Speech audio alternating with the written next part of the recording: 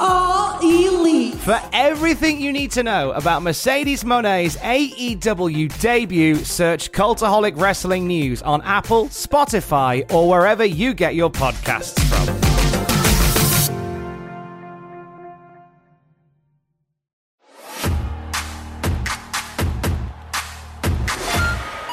Come on to the Rock Show. Come on to the People's Show. Come on to the premier show, SmackDown. It's the 3rd of January in the year of our Lord, 2002. FIFA World Cup. I'll take that one. There you go. Robbie Williams and Nicole Kidman, Something Stupid. Along with Robbie Williams, Swing While You're Winning. 3rd week in a row, they can both fuck off. You really have an issue. I can't believe it's sticking Robbie around like Williams this. swinging when he's winning. Robbie did so many good songs in his career. This album and that single, and neither of them. I'm going to make you listen to it one day. No. Lord of the Rings, The Fellowship at the Ring. 2nd week in a row. Yeah, little known film. Did all right. Hybrid Theory by Linkin Park is still #1 album in the hard rock charts. Yes! A Roman Reigns style run for that album, a year after its release. And the 1st of January, the euro currency was introduced across the European Union, including Ireland. Never lost. So this is the euro, the arrival of the euro. I remember feeling quite sad about this. Because I quite like going on holiday and getting different random bits of money. You know? And this is how it all comes to an end in Ireland. You go, wow, I'm in a crazy different world with different currency. And you look and go, wait, it's almost the same as a pound coin. I better make sure I don't take these back and give to an angry shopkeeper like I did a few times after coming back from Germany. Did you really? Oh, whoa. I'm like, what? Like, I'm not stealing anything. He goes, this is a euro. I'm like, oh my God, I'm so sorry. Damn it. You're a euro, and then in the confusion, you run off with your bag of crisps. You're a euro.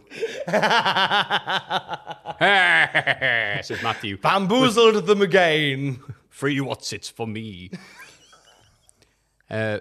Provisional viewing figures released by the Broadcasters Audience Research Board indicate that on average, BBC One had more viewers than ITV through 2001. This is the first time this had happened. Ooh. Get effed. Popular entertainment. Times there are a change. Yeah. New Year's highlights on BBC One include the films Chitty Chitty Bang Bang. Okay, you're about 40 years behind the times, so that's good news for me and you, Tom. Small Soldiers. Love that film. Probably the network premiere of Small Soldiers. Shakespeare in Love. Didn't like that film. And Till There Was You. I didn't write down what that last one was, so I don't know what it is. Any thoughts on Small Soldiers or I like Small Soldiers because when you watch it back now, like the animation in it is very. It holds well. Yes. It looks really. There was a few sort of animated shows from like the late 90s, the early noughties that even today look great. I think Jurassic Park's a great example of one of those that still just looks chef's kiss. And mixture of practical effects and CGI. Yeah. Rather than just all CGI. Practical magic. Yeah. It is reported that 3 Corrie Street actors, Stephen Beckett, Claire McGillan, and Naomi Russell. There we go. I'll leave the series in the spring. Why have I written this down? I don't know. I don't know who any of them are. The first episode of Mr. Bean, the animated series, premieres on ITV1. I remember my dad watching it, thinking it was going to be like the TV #1, and he was not too impressed, and neither was I. He was very disappointed. It did stick around forever, though. 7th of January, the Independent Television Commission rejects 129 viewer complaints about Doreen Smith's Fat Geordie's Christmas advertising campaign, saying the humour was acceptable and would not have caused widespread offence, but the watchdog does express its concerns about the stereotyping of overweight people, suggesting this could be harmful. All I'm saying is 129 viewers did nothing wrong. We talked about this the other week, didn't we? We certainly did. I was outraged then as I was then. I remember vividly my dad watching with his mouth agape. Like, Nicholas Lyndhurst, you son of a bitch.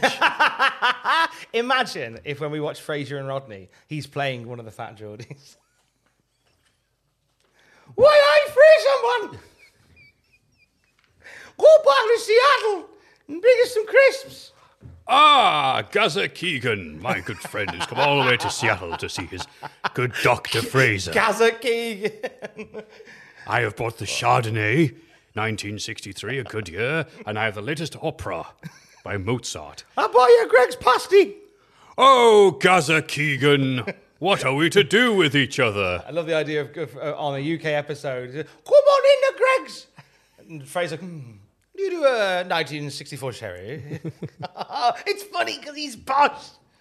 And he's not. Chances are this could be it, actually. I hope so. Yeah. Yeah, but Fraser, I hear the Palmer's calling. No salad and lots of eggs. And get fat. Thank you, Newcastle. Faggy, couldn't it? Anyway, Sky News content becomes available on terrestrial TV for the first time in a decade as Channel 5 begins simulcasting part of the breakfast news programme Sunrise with Sky's news channel. Oh, I vaguely remember this. It's like, we can't be asked making our own. Let's get Sky to do it. Yeah, it was good. Sky to do it. What is that beeping?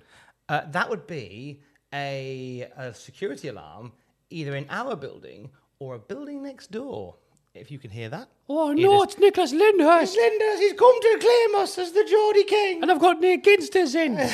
He's going to be raging. He's going to be fucking mental. He wouldn't have eaten 10 minutes. He's going to have me eye out.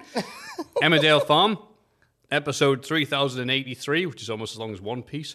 Mark tries to adjust to life behind bars and makes friends with a fellow inmate. Hello, love. But life without him at home is tough for the Reynolds. Oh, where's me Mark? Edna demands that Bately... What? Bately has confessed to Edna that she's attacked... I like that I tried... What I've previously done in this bit is I've read the first bit and then read the last bit and just hope the two combine. But I have ruined it. I have ruined myself. You put the trust. I put my trust in you. Blinken Park over here with dodgy contact lenses is because there's obviously a hard-hitting episode of Emmerdale. There's obviously a middle bit. What they would call an AW, the women's match, is actually happens. Let me go back then. Edna confronts Eve and can't believe what she is hearing when Eve confesses the attack on Bately and comes out with some hard-hitting home truths. Edna demands that she leaves, but Eve has her over a barrel. Oh, hello. And who could forget that episode? By reminding her that she must serve her community service. The power of the community service compels you, man. Robert puts more pressure on Andy by telling him that he spent the entire day with Katie.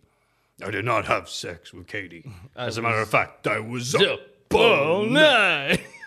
Emmerdale Farm, Shawn Michaels, both buried in Kent. But what was happening in the wonderful world of WWF in 2002? That's right, it's the very first episode of a brand new year, but don't worry, same old boring, behind the times hosts. It's Mr. Tom, it's Mr. Matthew. As far as we're concerned, 2002 was only a few years ago. It's the Cultaholic Classic SmackDown review. How the hell are you doing, Tom? I'm good. Are you hot in here?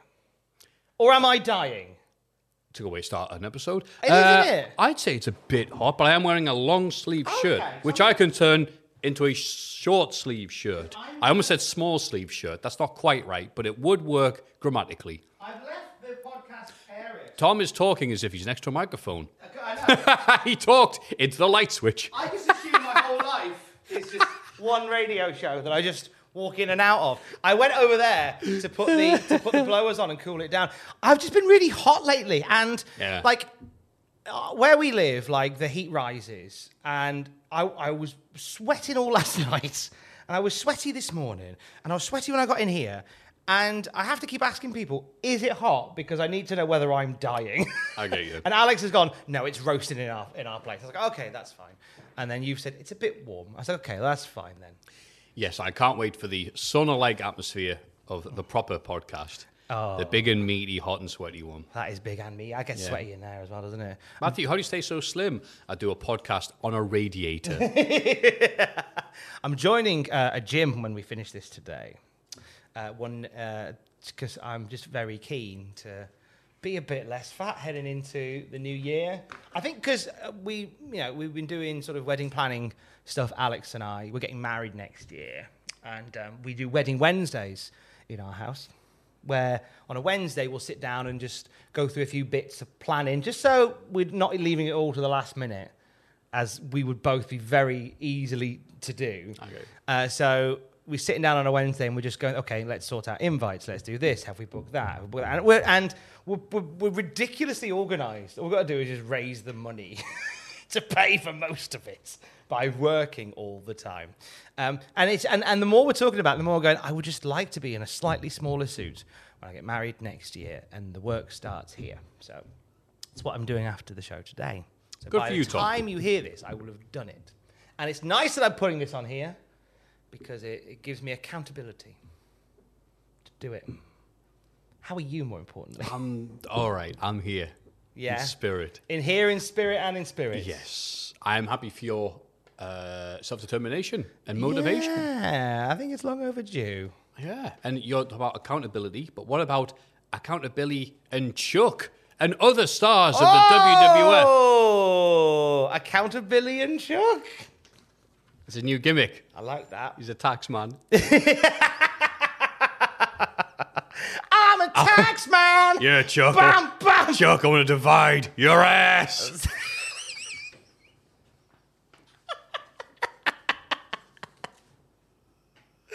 I like it. Oh, I hope it's long division, really. It's like a maths It's so man. easy. It's so easy to do gay maths stuff. man. Do you like pie? Yeah, I do. No, fuck off, Nicholas Linders. Hey, have you got a scientific calculator, Chuck? Yeah, why?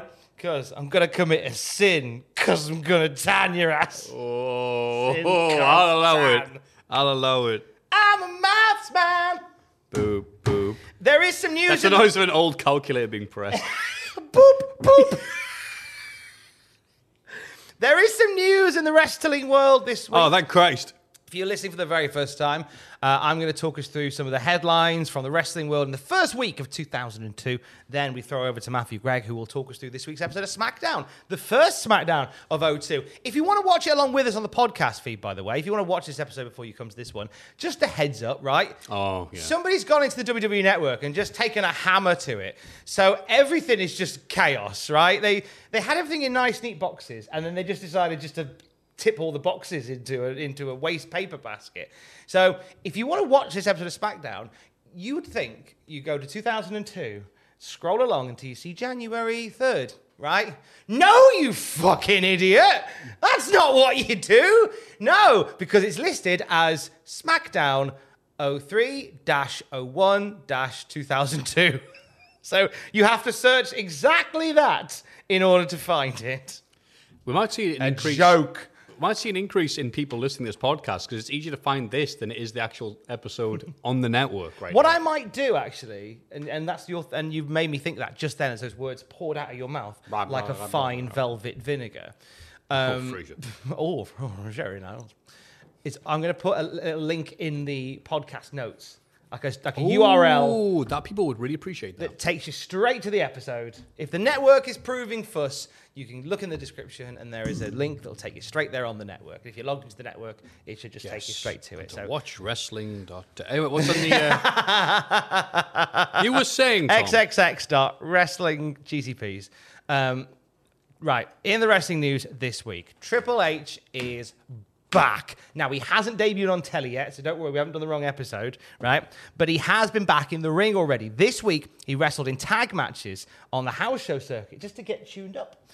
Teaming with Kane, of course, because Kane's the hottest property of 2001, to face Chris Jericho and Kurt Angle. He did so in Binghamton, Moncton, New Brunswick, Springfield, Massachusetts. Come on, and Tom. Trenton. Please take the podcast seriously. Stop saying these made-up American places. Bling Blong, Scrimbombity Boo, East Clutter Clut, and Greater New Haven, Manhamshire. and Trenton. From the Binghamton show. Bingham. So Triple H's first match back was in Binghamton. Now known as Google Hampton. This. I live in Ask Jeeves Hampton. In Microsoft's last attempt to get people to fucking look at Bing, I'm surprised you didn't team up with Edge.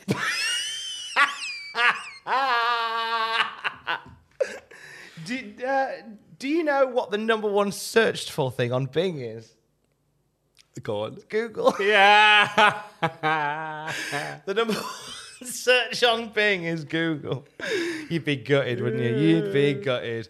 I feel bad when I use Bing because I'll start typing in without thinking. I go, oh shit, I've typed that into Bing, and it'll go, hi, I'm Bing. Here's your answers, and I go, oh, they're a bit of shit. okay. And then I'll realize I'm in Microsoft Edge and they'll go a little, hi, this isn't your default browser. God, I know. Would you like it to be? I'm like, no, sorry.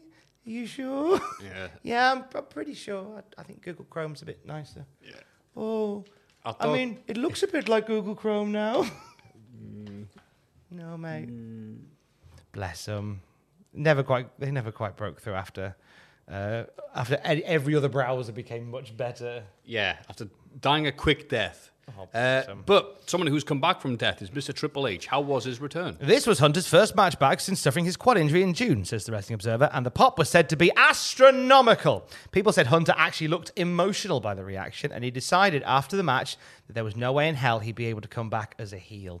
You'll never guess the finish unless you read this newsletter last week. Hunter got the hot tag and hit Jericho with the pedigree for the clean pinfall.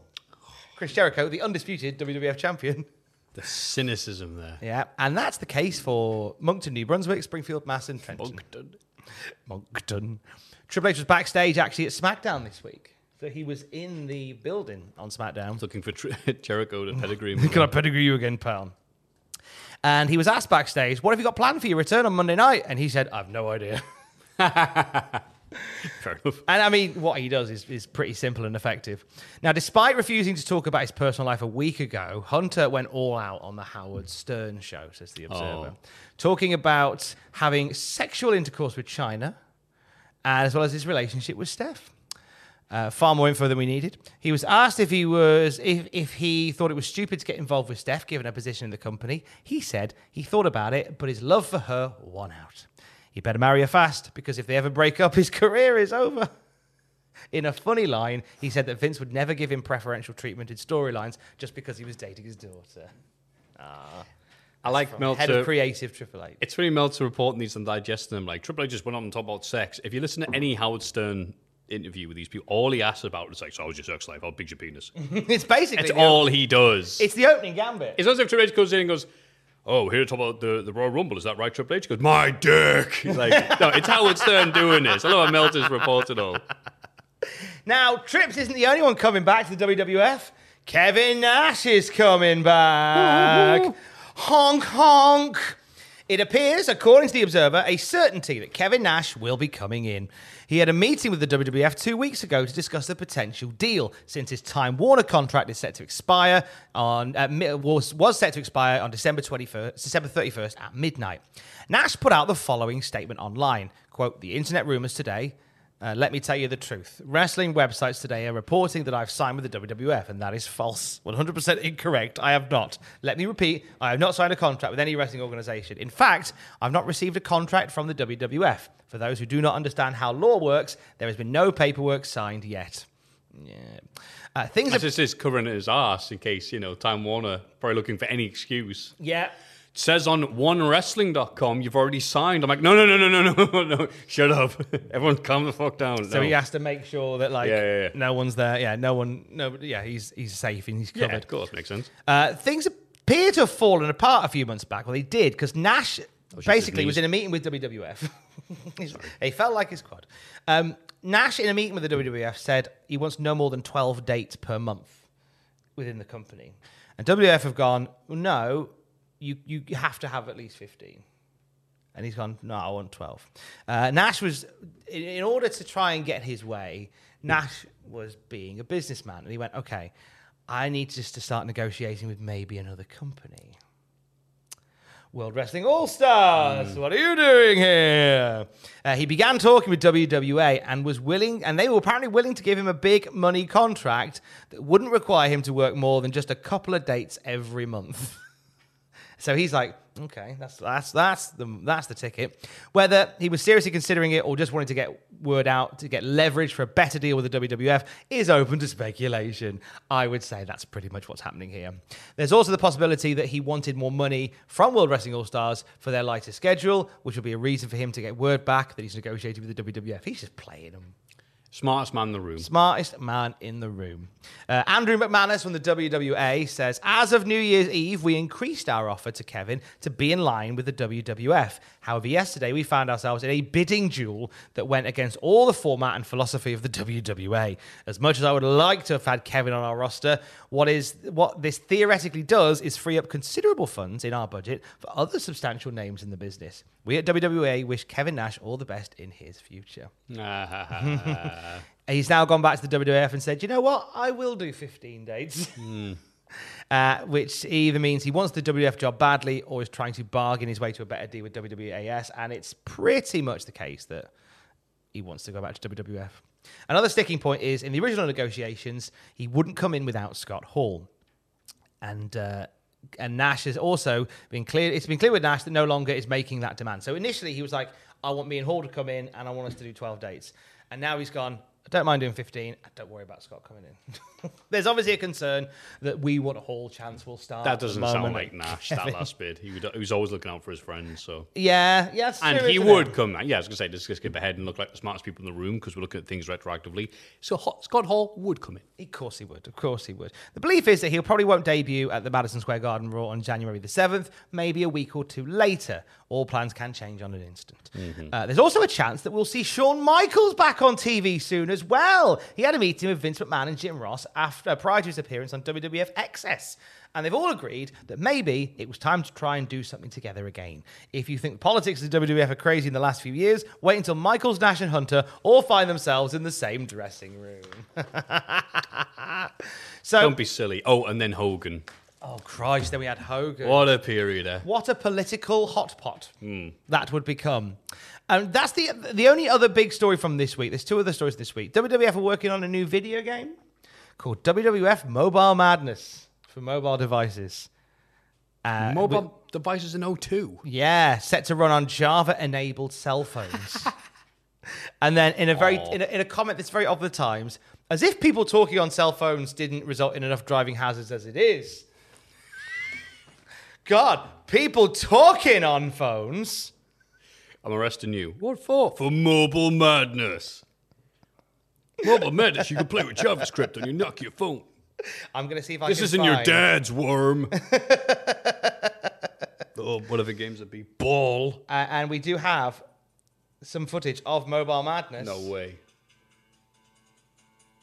There's Wow. We have I thought we had footage of it, but we've just got the theme tunes of the wrestlers.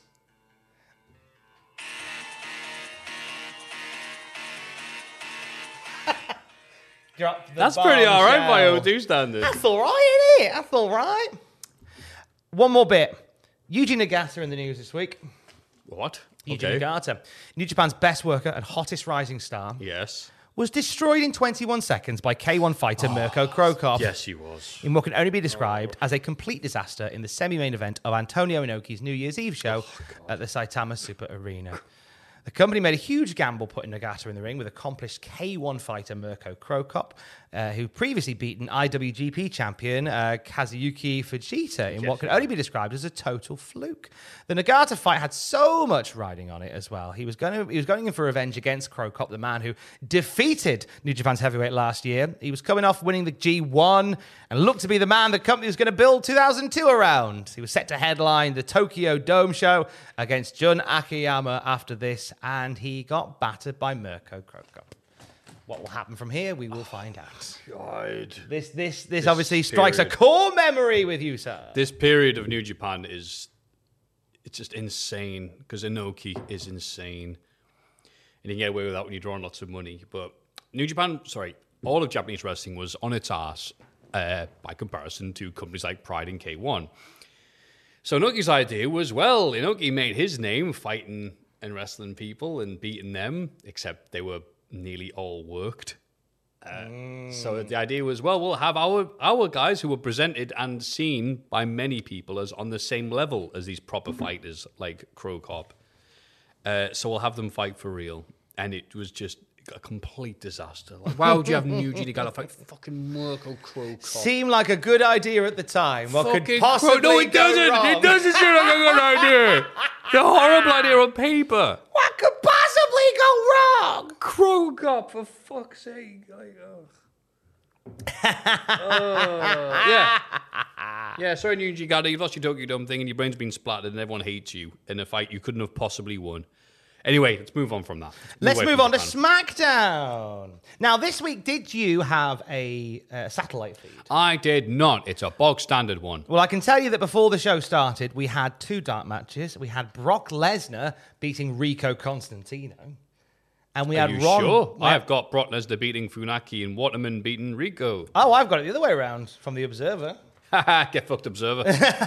What if it was Brock Lesnar beating Ron Waterman? No. It wasn't. That young upstart, Ron Waterman. Either way, Brock Lesnar and Ron Waterman were shown very dominantly in the opening of SmackDown this week. One of these two will be a star for years to come. That's right, Ron Waterman. If Nicholas Lyndhurst played Ron Waterman, it'd be called Ron Whiskeyman. No satellite feed or video package. It's straight to the witty, whoa. Da, da, da, da, da. Thank you. We're at the Washington, D.C. MCI Center. 13,978, which is a very decent number for this period. Happy New Year, says Cole. It's August, you idiot. Booker T versus Rock, because it's August now. Yeah, these are typed weeks ago. I've forgotten every bit of written. This is the best part about these for me. Thank you. Booker T versus Rock, #1 contenders for the Uwu title at the Rumble. Wow, who's going to win that match? That's our main event. But right now it's Bubba and Devon with their match against Taz and Spike after losing a non-title match last week, which you see replays of. Spike gets assaulted immediately and the bell rings despite Taz not being there yet. They're doing the delayed entrance thing for Taz. He really is getting a push. And what a lovely pop Taz gets, even with Lawler remarking that Taz is short on time. Shocking behavior by the referee because Spike gets in the ring and they ring the bell before Taz has got out there. What is this, AEW? Bubba gives Spike such a high-angle stun gun that Spike nearly misses the ropes. Oof. Spike retaliates with a double stomp to set up Taz's red-hot Brooklyn tag and a vicious T-bone on Bubba again. I'm sure Bubba loved all these origami moments he found himself in with Taz. Stacy senses trouble and tries to slap Spike, but he de-pants her, and Nola yells, "Blue pandies, blue pandies." Bubba then accidentally knocks her off the apron and tries to set up the 3D, but Taz gets the Taz mission on Bubba, who escapes this time. This results in Spike trying the Dudley Dog, getting converted into a super bomb off the top ropes for the definitive win. Nice job here. I thought this was a lovely opening match. Bless Spike, who nearly dies over shooting a flapjack. Yeah. That felt like something they quickly repaired because I think he wasn't meant to go flying out the ring the way he did. Then Bubba goes out the ring and goes, "Oh, just check he's all right," and then just bounces his head off the announce table, brings it in. Taz is now known as the Tenacious Pitbull. I love that band. I prefer the Human Wrecking Machine. Not the band, but the name to the Tenacious Pitbull. Have you noticed that Stacey getting pantsed is like a new thing now? I think this is maybe the 3rd or 4th week in a row. Yeah. Where she's had her kecks pulled down. Yes, I did notice it. They stood out. I'd start wearing a belt. Yes. Saying. Take off the apron. But yes, I know this because Lawler, it gives him something to do. It's just then awkwardly followed up by Jazz getting interviewed by Lillian Garcia backstage. Lily is full of praise for Jazz, but Jazz is not here for that. And she's not like all the other blonde sluts who slept their way at the top, and not one woman can stop her. This interview's over. Bye-bye. Lillian tries talking to her some more, so Jazz threatens to make an example out of her, so Lily leaves. What was Lillian Garcia thinking there? Yeah. This interview's over. Wow, I said it was over. Like, what are you doing? Starts doing the Howard Stern things. How's your sex life? That Family Guy episode, like, who's the leader of the house? When Meg comes back from prison, who's the leader of the household? Oh, I am. Kicks the shit out of him. Right, who's the funny guy in the house? I think that would be me too. This was a good start for Jazz with a much-needed character, considering we just saw Stacey's ass and it's become a recurring bit. So having a wrestler here who's like, no, I'm not doing any of that bullshit.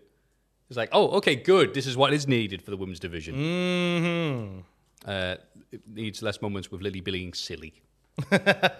Yeah, Jazz is here to really sort of change the conversation. Yes. And she's one of those that, oh my gosh, if she'd had this time and this run 20 years from now, she'd have really been like a force then. Oh, now as well as then. Yeah, I think many people said the same thing. I agree. Yeah. More of her later on. Final Fantasy X presents Ric Flair lying his way through a promo last week. Woo, when I rang you up to say that NWA sucks, can I have a job, please, Vince? And you were like, yes, and I immediately hated you for it, or whatever, you bullshit. This is out here as Lawler calls McMahon versus Flair a match of the century.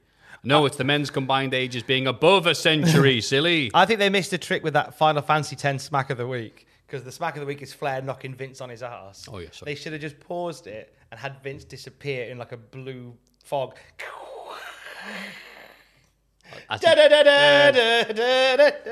Really lean into the Final Fantasy-ness of the moment.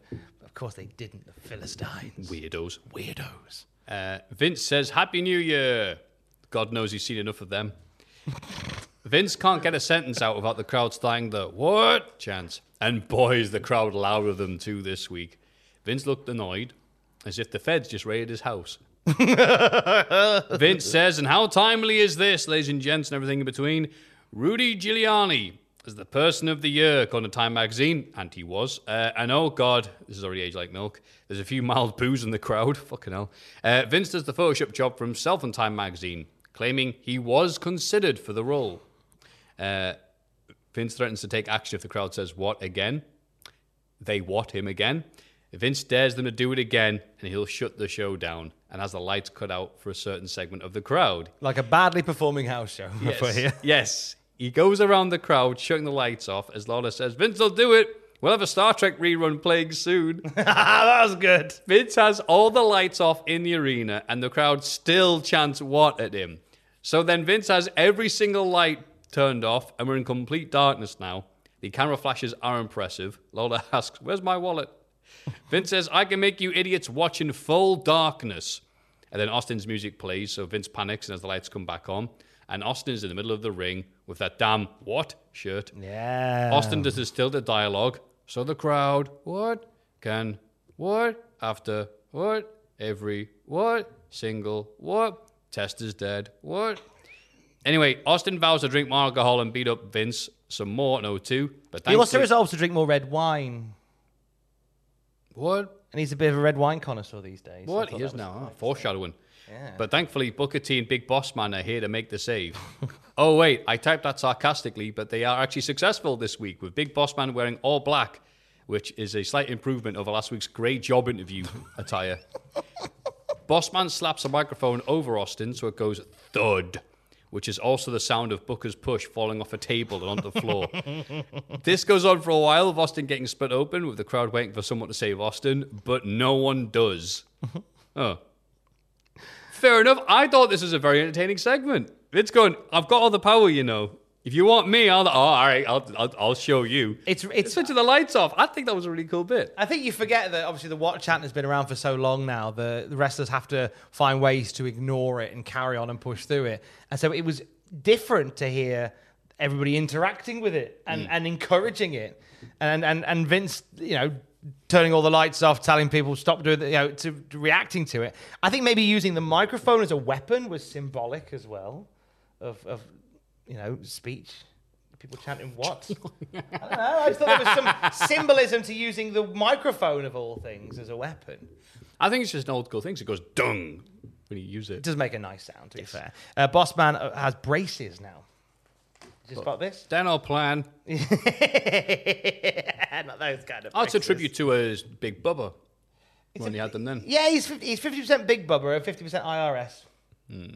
It's a bad mix to be. I still think Boss Man and Booker is the worst possible tag team you could conjure. Yes. It is the result of a weird lethal lottery. It really is, isn't it? Mm-hmm. But yes, Rudy Giuliani. Oh, I can't never pronounce that guy's name properly. Rudy Giuliani. Rudy Giuliani. Yeah. Funny, he's on the same show as Rico. Oh. Oh, never mind. Yes, Rudy Giuliani is a former mayor of New York. Yes.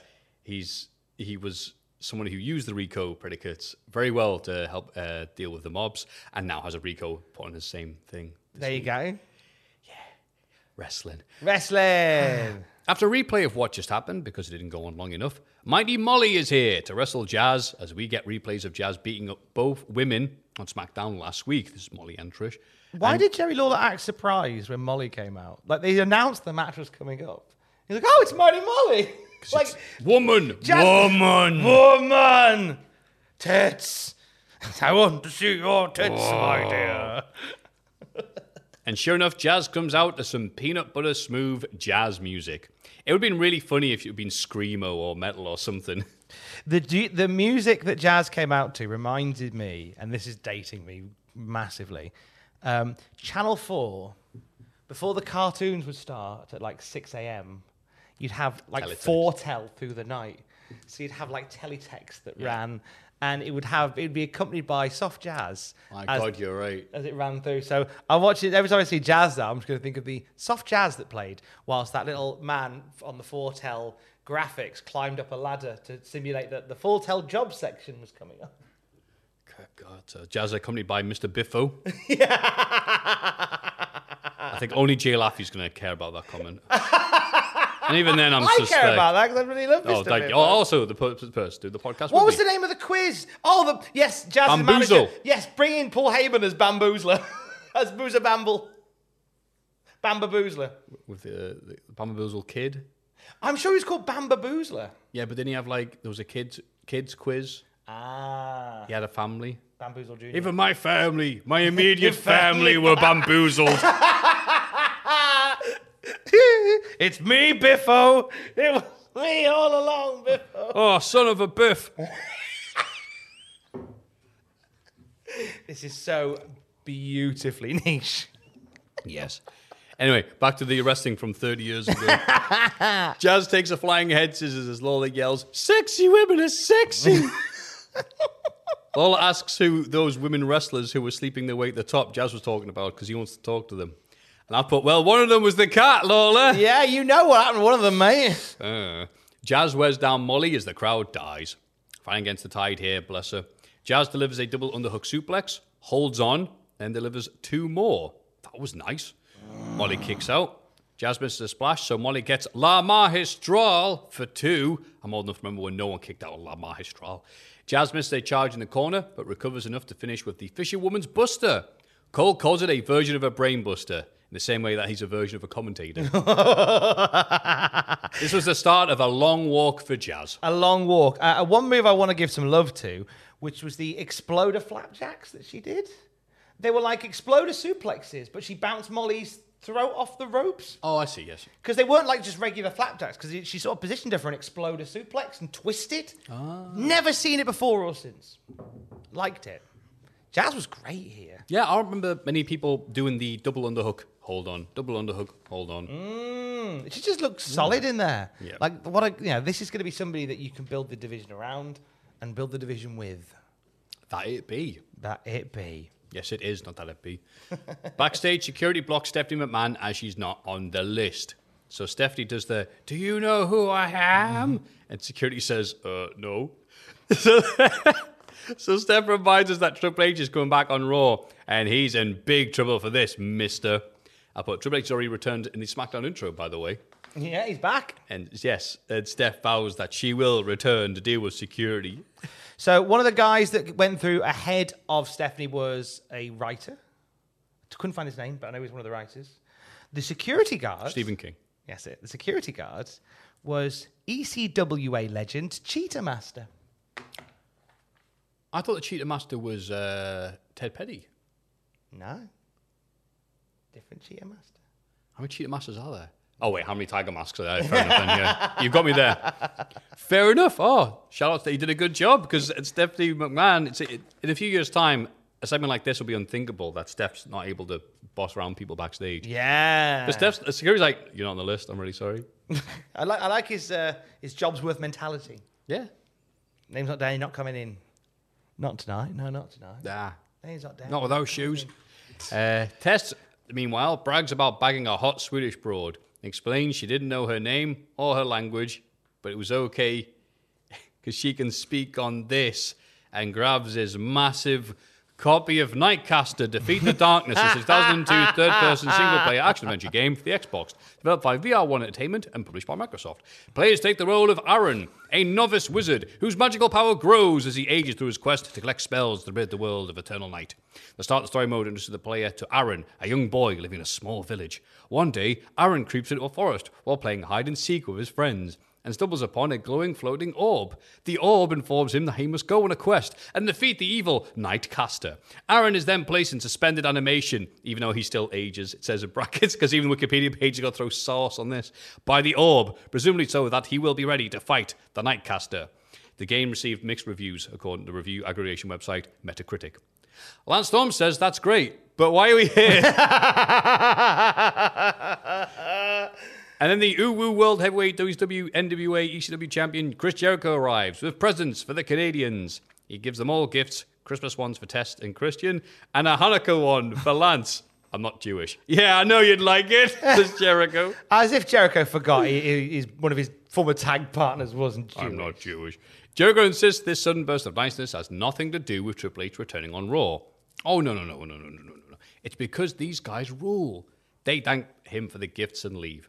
Was this the original idea, I wonder? Jericho's minions, rather than being the un-Americans? Because after we know what happens, I know what I'd rather have, to be honest with you. I don't mind like Jericho running like a Team Canada-esque thing, because I think this works beautifully. Yeah. To have these guys, Canadian horsemen. And you could easily take one of these and make, it would probably be Test, and make him into a top-level talent by feuding with Jericho as the time goes on.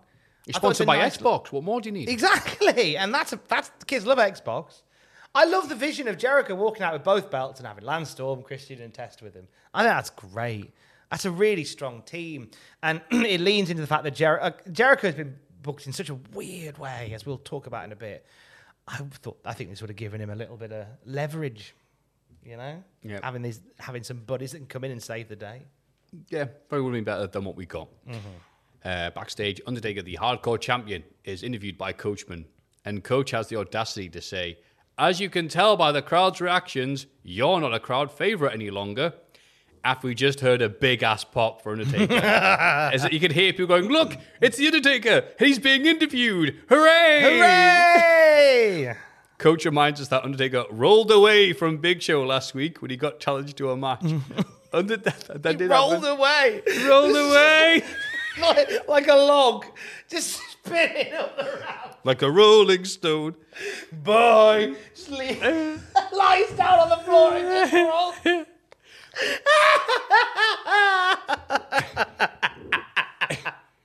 The Undertaker is aghast. No, I'm not. I'm a wrestler. He's psyching his opponent out, Coachman. It's part of the mind game. Yeah. I'd be Goldust that event. I've been busting open guys like Big Show for 11 years. This is about respect. R-E-S-P-C-T, like Aretha Franklin.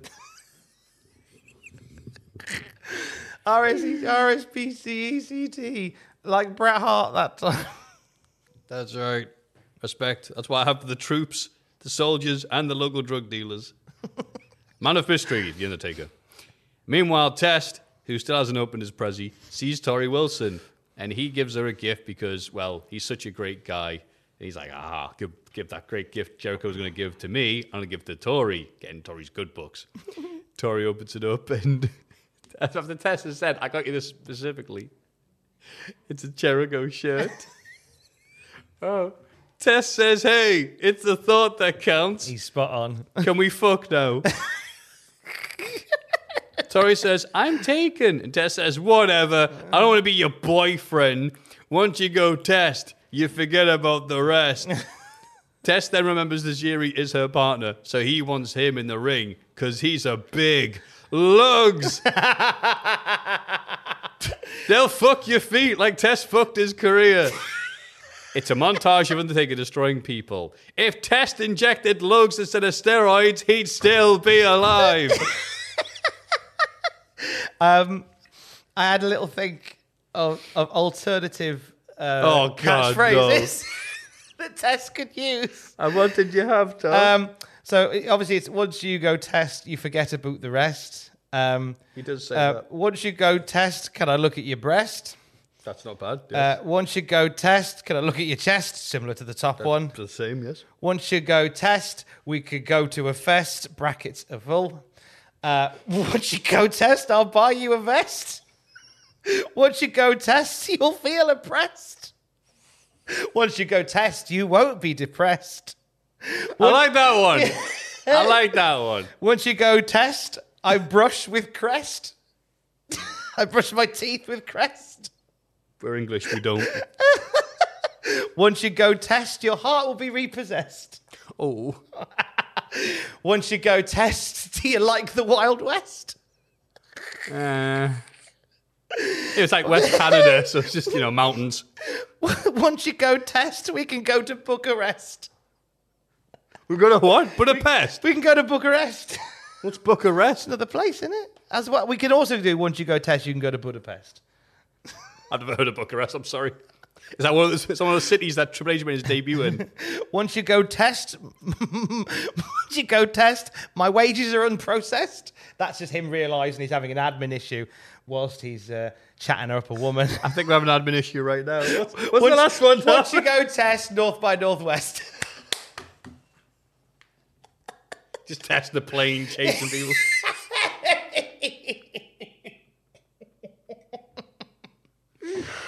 All good. It'd be funny. Yeah, those are all good. But even funny because of Test being an idiot and him being a dude, bro. It'd be like, once you go Test, suck my dick.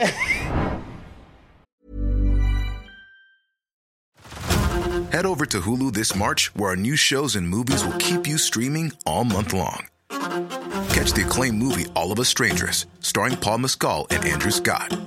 Stream the new Hulu original limited series We Were the Lucky Ones with Joey King and Logan Lerman. And don't forget about Grey's Anatomy. Every Grey's episode ever is now streaming on Hulu. So, what are you waiting for? Go stream something new on Hulu. Say hello to a new era of mental health care. Cerebral is here to help you achieve your mental wellness goals with professional therapy and medication management support. 100% online. You'll experience the all-new Cerebral Way, an innovative approach to mental wellness designed around you. You'll get a personalized treatment plan from a therapist, prescriber, or both in a safe and judgment-free space. Your Cerebral therapist or prescriber will outline a customized plan with clear milestones along the way, so you can get to feeling your best. With Cerebral, you're not alone in your mental health journey. We're here to empower you to live a fulfilling life. So take that first step towards a brighter future and sign up today at Cerebral.com/podcast and use code ACAST to get 15% off your first month. Offer only valid on monthly plans. Other exclusions may apply. Offer ends July 31st, 2024. See site for details. Every fan knows the right player in the right position can be a game changer. Put LifeLock between your identity and identity thieves to monitor and alert you to threats you could miss. Plus, with a U.S.-based restoration specialist on your team, you won't have to face drained accounts, fraudulent loans, or other losses from identity theft alone. All backed by the LifeLock $1 Million Protection Package. Change the game on identity theft. Save up to 25% your first year at LifeLock.com/aware. Big Show waddles out like Jemima Puddle Duck.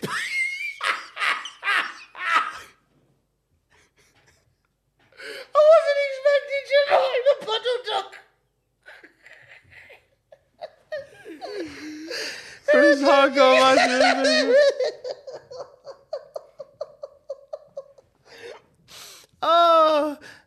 Undertaker bikes down to the ring, takes one look at Big Show, and then does a 180. So Big Show chases after Undertaker, and he manages to catch him by the entrance. Okay, that had to be a rib to make Big Show run like that. This was a brilliant opening to the match because you had Big Show get in the ring and start running the ropes and probably getting a stitch, bless him. And I think it was the fact that Undertaker barely stopped the bike. He came down, went round the ring, and just barely even looked around and went, fuck that. Yeah. Drove off again. He made the noise that Sonic makes when you press right. And it's just the way that it's shot. Like, Big Show just appears on the distance like a tidal wave. Just bombing it towards the Undertaker and top speed. Yeah. That is top speed for the Big Show. He's gone, right, I'm top speeding it. And then it's like, and it's so funny when wrestling does this, when it's a chase, but the other guy sort of mistimes his trajectory, so therefore has to slow down. And Big Show clearly underestimated just how fast top speed is, because he caught up dead quick and he had to slow down a little bit. Yeah. And he's like, oh no, I appear to be slowing down for no reason. And yeah, this had to be a rib that Big Show ate. Undertaker lets Show batter him down the ramp and into the ring. Undertaker smashes a bin over Show's bread bin head, but it doesn't do anything. So Show smashes a bin lid over Undertaker, who does sell. Undertaker has done more selling during his hardcore title run than he did during the entire invasion. It's so true. Jerry Lawler at one point says the Big Show, I bet he wishes the trash cans were made out of chocolate.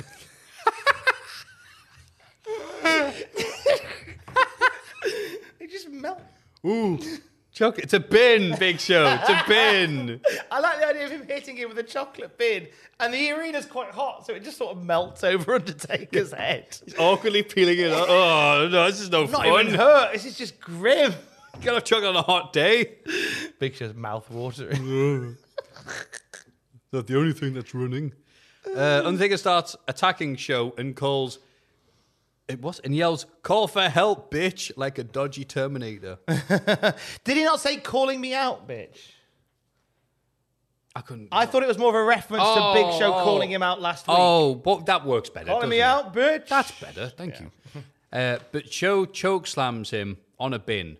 However, Show has had his leg worked over, so he has to pause due to pain, which allows Undertaker to recover and kick out. That's nice.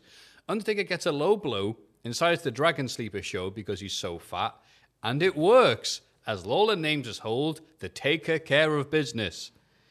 This was lovely. Even Undertaker's ginger hair coming through again couldn't disguise the fact that he's changed his style up wonderfully. I originally thought that on commentary they said TCP. I was like, what, like the stuff that you put on you, like when you hurt your arm on nettles? Yeah. Like, why is it called a TCP? Like, is it like because it's meant to like chloroform? Oh, TCB, taking care of business. I like that mindset. You have to go through these thoughts. It's like, what do we call it? What do we call it? Oh, well, he's evil. His hair's coming through. Hey, you ready for a drink of ginger fear? Nice. Yeah, but no, Big Show was good here. Undertaker was good here. He sold. Like, oh no, you worked over my leg, so I hurt myself doing the move. I'm like, great. They're working better than Yuji Nagata right now. I thought this match was fucking great. Inoki loved this. I loved this. I thought this is the best Big Show's looked, the most motivated he's looked in ages. Yeah. Undertaker was up for the crack as well. And it was a really fun match. And the highlight being Big Show fucking pelting at top speed. Even doing that, it couldn't prevent him from, being able to do anything. So good for him. He's one of these guys, is Big Show, during the majority of his career. If it's something he wants to do, then he's all in. If it's something that he's not entertained by, you can read it on his face. And the match, Brock Lesnar's very similar to that. Like, you can read it on their face. And it's just, I get it. Like this, but this he definitely wanted to do. We got an Austin update during this match as well. Did you hear that? They said that Austin's at the hospital and he's got pieces of metal from the microphone in his head. The microphone at no point broke. The pieces of metal in the microphone. But they sold it like it was this very popular. Oh no, not the metal from the microphone, as we all know. All the bits of shrapnel that flew out of the metal microphone. A microphone that had a mic muff on it. So even if you take a mic muff off, right, as I'm doing on the thing right now, right. So even if you take a mic muff off, I kind of hear what they're saying. Oh, wait, Tom, watch out. I kind of see what they're saying, because you've got like these little metal bits that could, if you impact them enough, maybe pop out. But it would take a lot for them to get wedged and be removed from the mic to make that happen. And I don't think it would do that much damage. Unless there's a fear of like metal poisoning from cutting somebody open with a mic. Just my 2 pence on microphone technique. Thank you. Thank you for analysing that and letting people know how microphone works, rather than me laughing and going, men on microphone and bits of it like it's a mace. Sorry if this sounds awful on the podcast, because I'm just readjusting the mic muff. I apologise for nothing. That's just how I talk. After the break, the commentators are shilling Buffy. This bit. This bit's Okay, fucking the amazing. shilling episode of Buffy the Vampire Slayer. If ever there was a week where I wanted you to have a satellite feed, Yeah, it's this absolutely. So they show a shot of the commentary team, which is Michael Cole and Jerry Lawler. They're saying Buffy has turned invisible this week, and so Lawler is preparing for this episode by pretending to be invisible by not being in the shot. So he's just talking, and Cole's like, "What do you mean, Cole? Lawler? Cole's my name. Shit, Lawler, the commentator I talk next to." So Lawler's like, "Oh, I'm invisible like Buffy on UPM." It's not the good seasons, it's the seasons that the other channel didn't want. But we've got the yay. And then he appears in frame and the crowd goes, yay. Just In my because he knows, oh, wait, you can see me, whatever. In my notes here, I just put, what fun they're having. Not bad promotion. I mean, yeah. I thought hey, it was look, I'm funny. invisible, like Buffy. Also, there's a huge... And honestly, let's be honest, if Jerry Lawler suddenly realised he had the power of invisibility, he wouldn't be sat at the commentary table. We know where he'd be. That's right. In the bookshop, stealing books. That's right. He loves those books. Also, there's a huge Dan Hibiki 316 sign behind him in case you thought these video game signs were a new thing. See, we are just learning from the past. We're learning from the veterans of the game. And I believe the first video game sign at a wrestling show was at Chi Town Rumble. 89. And somebody in the crowd holding up a sign saying, E.T. isn't very good.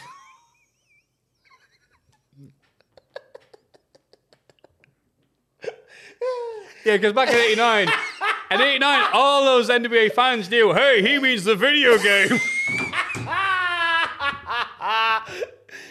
They should have wrote E.T. on Atari. Brackets. It's all right. I hit another sign. I like the film. E.T. on Atari isn't very good. What's that tweet I keep on thinking about? It's like, all I know is if me and my mates met E.T., we would have killed him with hammers. I remember seeing that. It was a bit from a Greg Davis stand-up as well, where I think his mate said, if I'd had that in my cupboard, I'd stove its head in. It's true, though. You opened the cupboard and you saw that bullshit.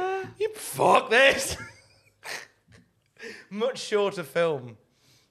And also, if suddenly you watched your Mogwai spitting out like little balls of goo, you'd set the box alight, wouldn't you? Oh, God. Yeah, I'm sorry. There's not much we wouldn't kill back in the day, is there? Yeah, we're Hey, it's me, Howard the Duck.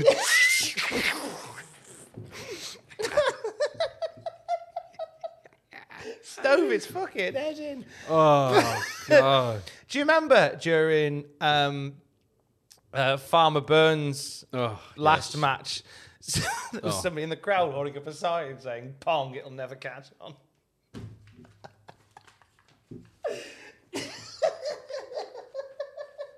Yes, I do remember, Tom. Why'd you bring it up now?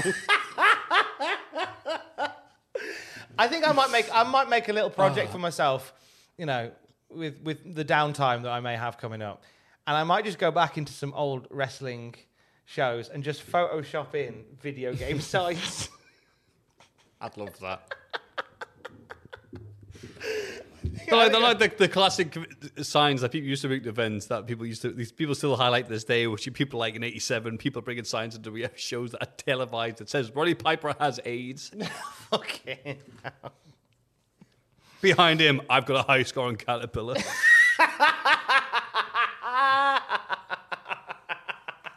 Cubert greater than Snake Rattle and Roll. Cubert ain't shit. I'd have killed Cubert with hammers, I'll tell you that much. Fucking stoved Cubert's head in. And if you think this segment's ridiculous, you are not ready for the next segment, which I was not ready for, and I'm damn sure that Tom wasn't ready for. Stephanie McMahon wheels in James Dudley. Yay! James Dudley's SmackDown debut. Yep. And Vince his last McMahon ever appearance. Senior's driver. Yep. And kind of Vince McMahon Senior guy. Like, not stooge, but like he was like his go-to guy for loads of stuff. And he's Yes. one of the first inductees in the WWE Hall of Fame. Yeah, I'm not saying he's old, but his Wikipedia page, he played in, and I'm just calling it what it was called, the Negro League of Baseball for 9 years. Oh, yeah. He was the first African-American to run a major U.S. arena, Turner's Arena in Washington, D.C. He worked with 4 generations of the McMahon family. Was particularly close with Vincent J. McMahon. At 74, he was put back on the company's payroll to show appreciation of his work for the McMahons. He was inducted in the Hall of Fame class of 94. And again, he showed up for the trials to the 1924 United States Olympic team. Oh, wow. Fuck me. So he did that and then became known for doing his work with Jess McMahon in the 50s for Capital Wrestling. This guy's ancient. He gets all our jokes. Stephanie McMahon wheels him in, of all people, and says he must be on the list. Security says, yes, James Dudley's on this list, of course, allows him through to his seat without Stephanie's help. So she's like, yeah, he's on the list. Thank you very much for wheeling him in. And somebody else takes care of James Dudley. And he starts like saying some stuff. And I was trying to figure out who this other security guard was. And I was going through like comment sections on where this has been posted on Facebook to try and figure it out. And Blitzkrieg. I can't figure it because I saw one person say it's Bobby Roode. I'm like, it's certainly not Bobby Roode. It's James Dudley, silly. No, sorry, it is James. They missed a trick. They missed a trick in not having Bubba Ray and Devon come and get him. Yeah, I think he's with us. Yeah, it's right there, but no, whatever. That'd be great. Stephanie wheels him in and says he must be on the list, and security's like, yeah, let him through. But Stephanie is not on the list. So Steph goes, all right, plan B. She tries to hit on him, so the security guy has to say, Steph, I'm gay, which gets a massive pop. See, it's not just me. Yeah. And then Billy and Chuck arrive, and they all know each other because they're part of the gay mafia. Gaffia, if you will. Oh, as we call it, really organized crime. It's a Will and Grace joke. He talks about the potential gay calendar to Steph, and Steph doesn't want to hear about no gay calendar, and straight away, I've put here. Yes, that was actually the 92-year-old James Dudley who would pass away 2 years after this. This is his last appearance on TV, and he wouldn't make many appearances on TV. So, yeah, it's the same thing, just a random ass appearance. Loved it. I loved the use of James Dudley. Oh, following the scene, Dudley left the wheelchair, walked to his seat, and watched the show. Ah!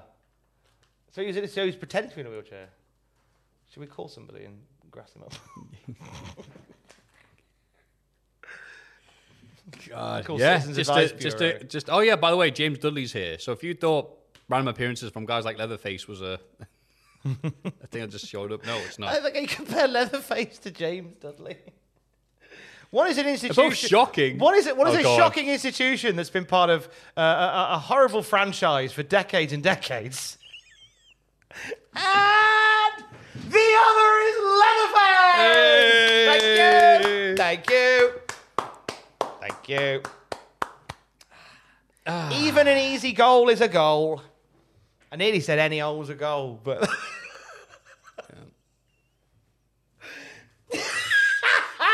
as we know.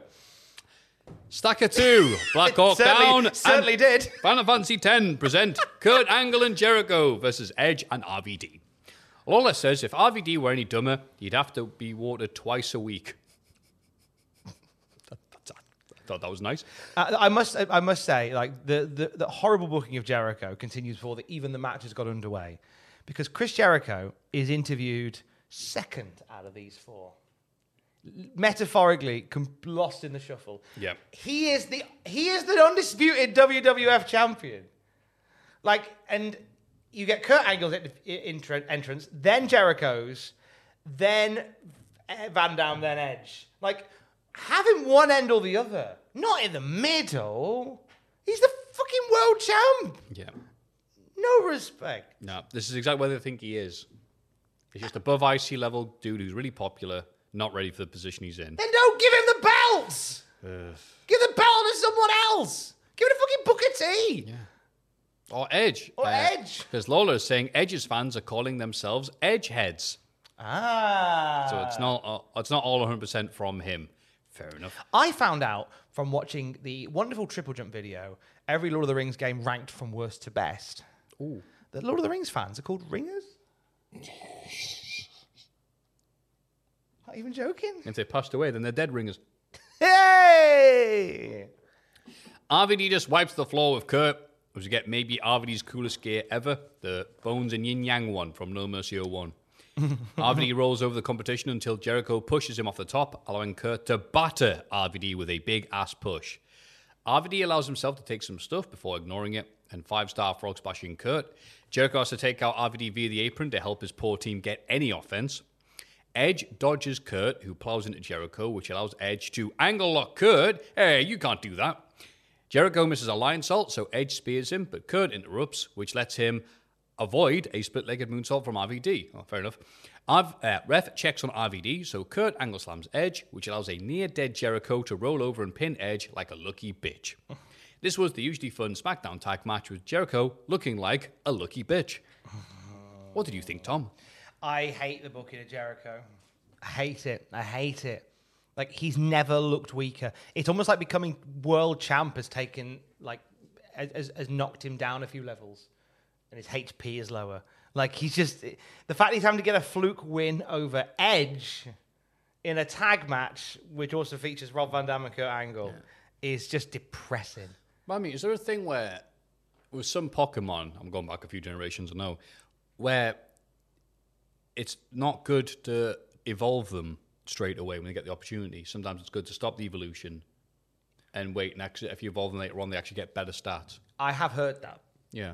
And I think that's what they should have done with Jericho. Yeah, Jericho evolved too quick. The tricky part of all this is the reason that, as we've discovered, one of the reasons that they chose Jericho as undisputed WWF champion is because in a creative meeting, before the champion was decided, he had so few people suggesting ideas for him as champion or ways he could win the title that Vince went, no one will see that coming, we'll do that. I was like, well, maybe there were no creative reasons because they had no creative hope in making him champion. And I love Chris Jericho. He goes on to become an icon and a figure of wrestling, for better, for worse, all over the place. He certainly does. Transcends the business in many ways as well. But this title reign came, I want to say too soon, because certainly in terms of where he was in the pecking order, he was not world champion material. As much as he deserved to be, he needed like another year of being at the top. Not at the top and then down the bottom a bit, then back at the top, then down at the bottom. Like consistently, persistently in the top. I'd have given the belts to Angle. I would have disagreed. It was a good time for him to have it. It's just he was given absolutely nothing for it. And Tom, I hate to be the bearer of bad news. It gets worse. It gets even worse. Yeah, so you could save all this venom for later on. This is the halcyon days of Jericho's title reign. Oh, Jesus Christ. 02. We've missed you. Ric Flair shows up dressed like an evil property developer on Emmerdale who wants to turn the farms into luxury spas. Arn tells Flair about the stuff that has been happening. Wait, why is Arn here without Flair? What's his job or role? Yeah, I just thought he was turning up as Flair's mate. Yeah, but he's been here before him, so what's his... He just... But we know in the non-kayfabe context, he's got a role as a backstage producer and an agent. But he's only recently been introduced as, Arn's here. Yeah. It's my mate Arn. He's the Nakazawa of Dubs and Dub. Nakazawa. Hey. Ric Flair heads out to endorse The Rock in his campaign to beat Booker tonight. Yeah, because Arn... Weird wording. As Flair came in, Arn grassed up Vince to Flair. And he went, hey, you won't believe what he's doing. He was being a right prick earlier. He beat up Austin and all this stuff and all this. And Arn was like, I was about to, get out the car, pull out the Glock and smash his brains all over the pavement. But I just got distracted, so I didn't. Yeah, but then I sat down and had a nap. I had a little sleep instead. I had that Rick, who was 50% owner of the company, is like, what's happening on the show? I've not been watching. Yes, it's so true. What? Arn, just tell me what happened. Vince was being a dick. Oh, cheers. So, yeah, Flair endorses The Rock in his campaign to beat Booker, which is just... What? His campaign... All right, it's not really a campaign, it's a match. Yeah. They're having a match. Yeah, he's not running for president yet.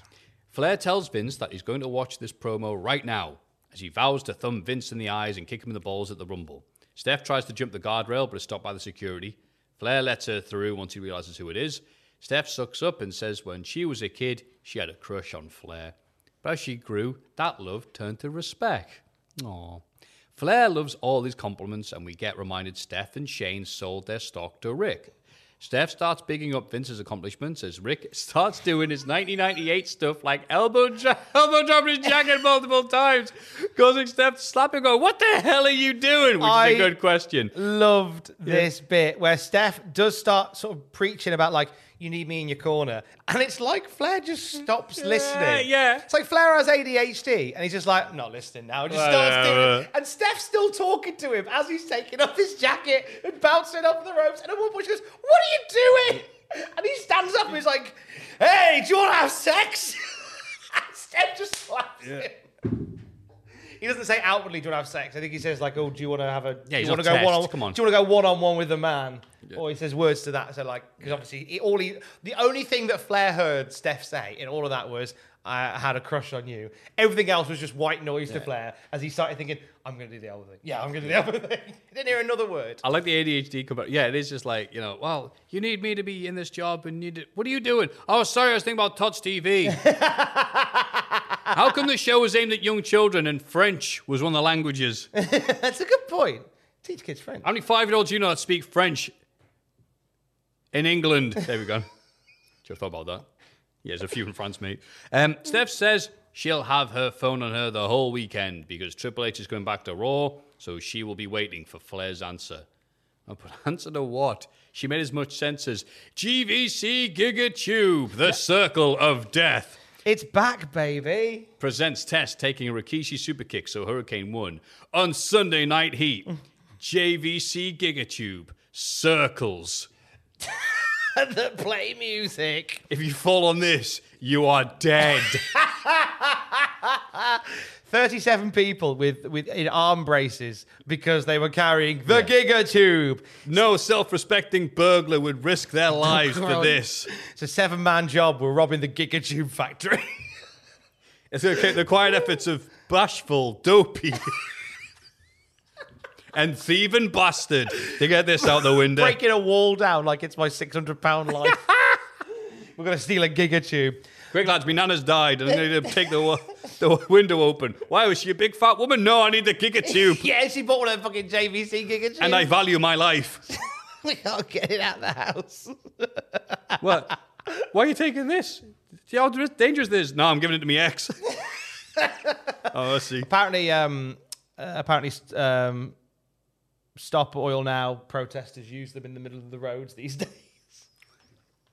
Save having to lie people down. They just put a Gigatube in the middle of the road. That's stopping a 7.5-ton truck right in its tracks. I'm going to be late for work now. Someone's put a fucking Gigatube in the middle of the road. Fucking hell, I'm going to be late for the boozer. And the... Let's go ahead. Arse over tea kettle over this JVC Gigatube. 68-car pileup on the M62 today as a result of a JVC Gigatube being placed carelessly in the middle of the highway. Now, I know it was lost in translation somewhat, but I did listen back and go, what was Steph trying to do? Steph wants to be Flair's manager for this match. She wants to be in Flair's corner and give him advice on how to beat Vince. And in turn, I think she wants to do that in order to get her fingers back into the WWF. Like when Floyd Mayweather Sr. had a falling out with Junior and was in Ricky Hatton's corner during the training. Yes. So that sort of thing. But that went well for Ricky. Yeah. She's probably gone, you know what? I hate my dad, and I think you could probably beat him, so I'm going to, go on and be on your corner, help you beat him, and then maybe you will return the favour in kind and get me a job back in the WWF. Yeah. And Flair's like, I can't trust you. And Steph's like, fuck off. I saw you in Sting. Anyway, Triple H will be on Regis. Is it Regis? Regis and Kelly. Regis. Test takes on Tajiri.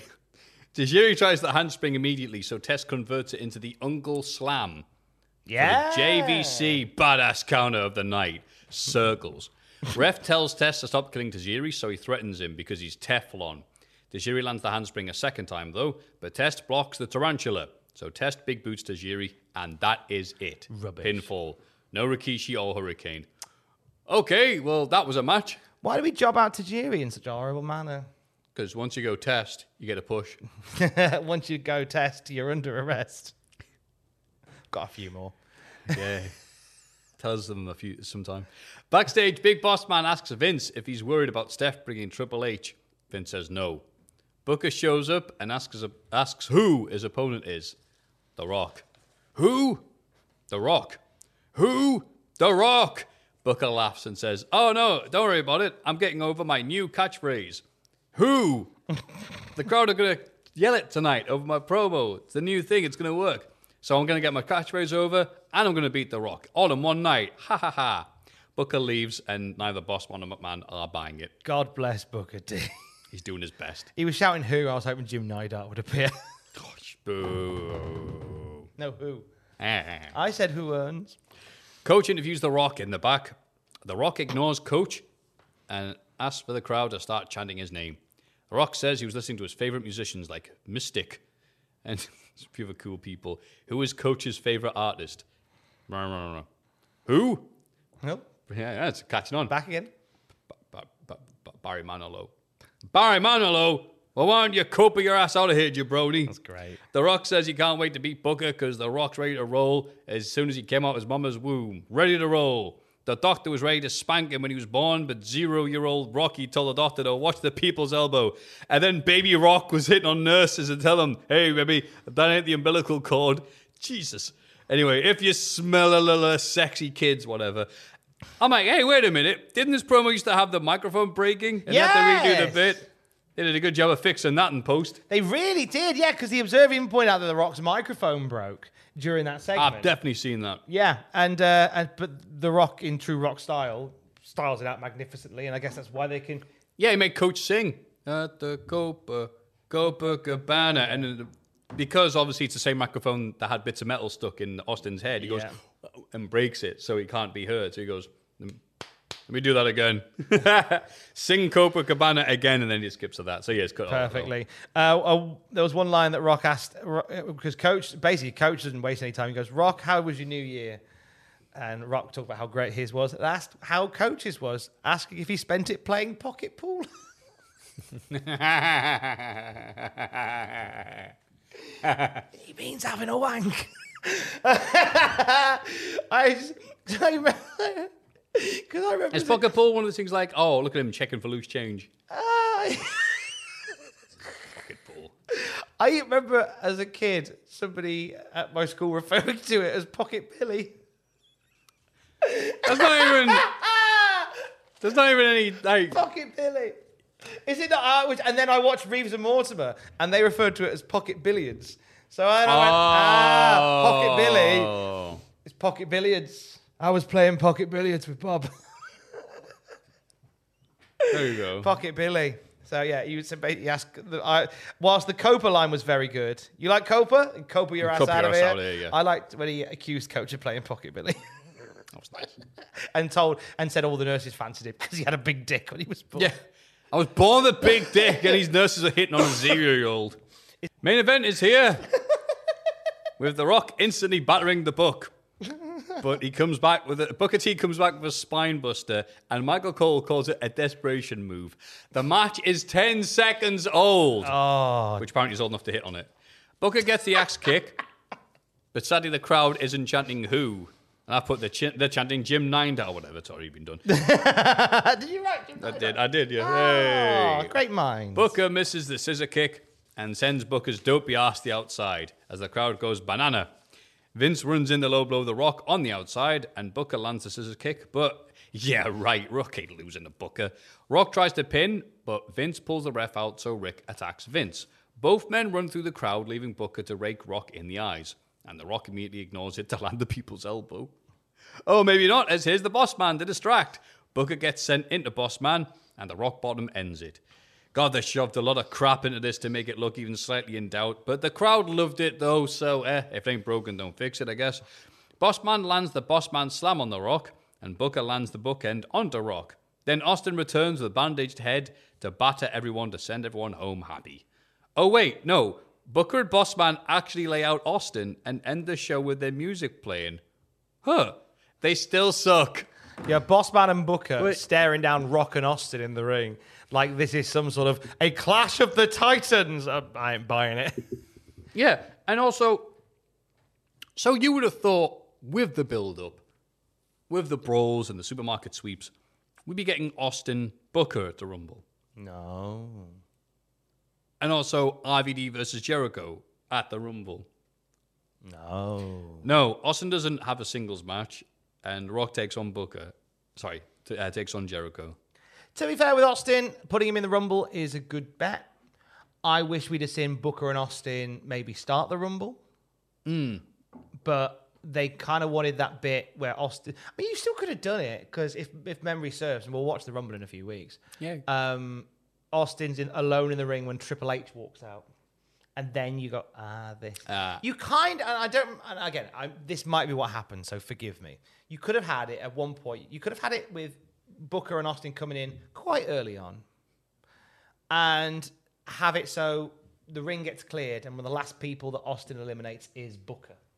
And that kind of is a way in the Rumble of drawing a line under that story by having Austin send Booker out. Right, done. Now I can win the Rumble. Time to play the game. And then you go, right, here we go. Stand back. Coming through. We don't quite get it in that order. No, we don't. That was an interesting up and down episode of SmackDown. What was something that you remembered?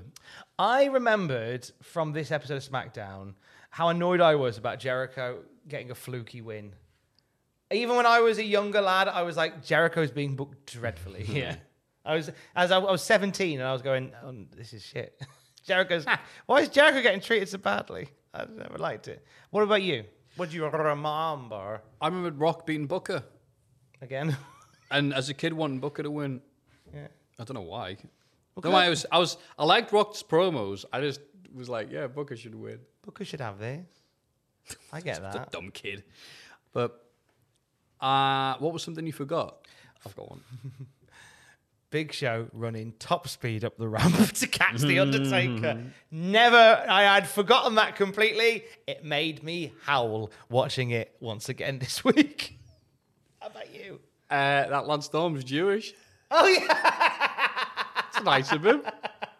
Good for him. Well done, Lance Storm, being Jewish. Aye, shalom. Yeah, that was the first SmackDown of 2002. Well, I'll play us out with the music. What have you got this? Oh, it's a Domino's advert. What have you... Bollocks. Right. This weekend...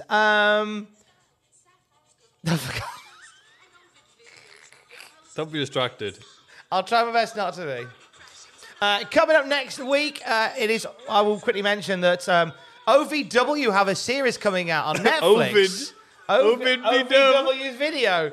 Ohio Valley Wrestling are going to be on Netflix. So it's a good excuse to chat to OVW champion and TikTok sensation, the veteran Jack Vaughn.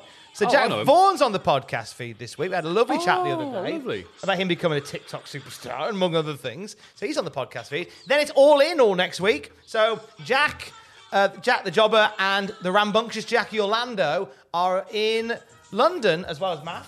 You're down there, aren't you? Yes. You're amongst it for All In at Wembley. So look out for them. Fraser Porter and myself will be doing live reactions on Sunday for All In. It's going to be a very All In flavoured week this week. What have you got on, Matthew Gregg? New Botch Mini's just been released. Ooh, wasn't released. It escaped. And I will be at, All Bloody In. I'll recover from laughing at the Texas Chainsaw Massacre match on Dynamite. What a pile of shite. I'm going to get my head kicked in by Taz. Yay! Because he can reach that far. We're both the same height. We're both billed at the same height. 5'7". Imagine if he's slightly shorter than you.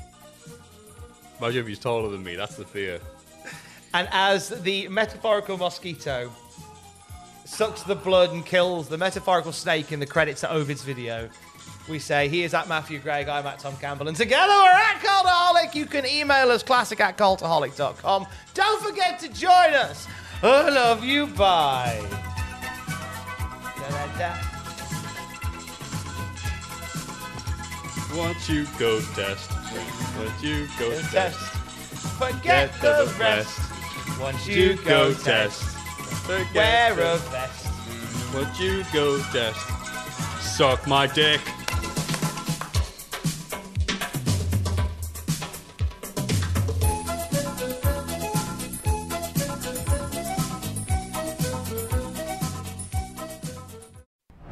For all the wrestling headlines in just 10 minutes, search Cultaholic Wrestling News on Apple, Spotify, or wherever you get your podcasts from.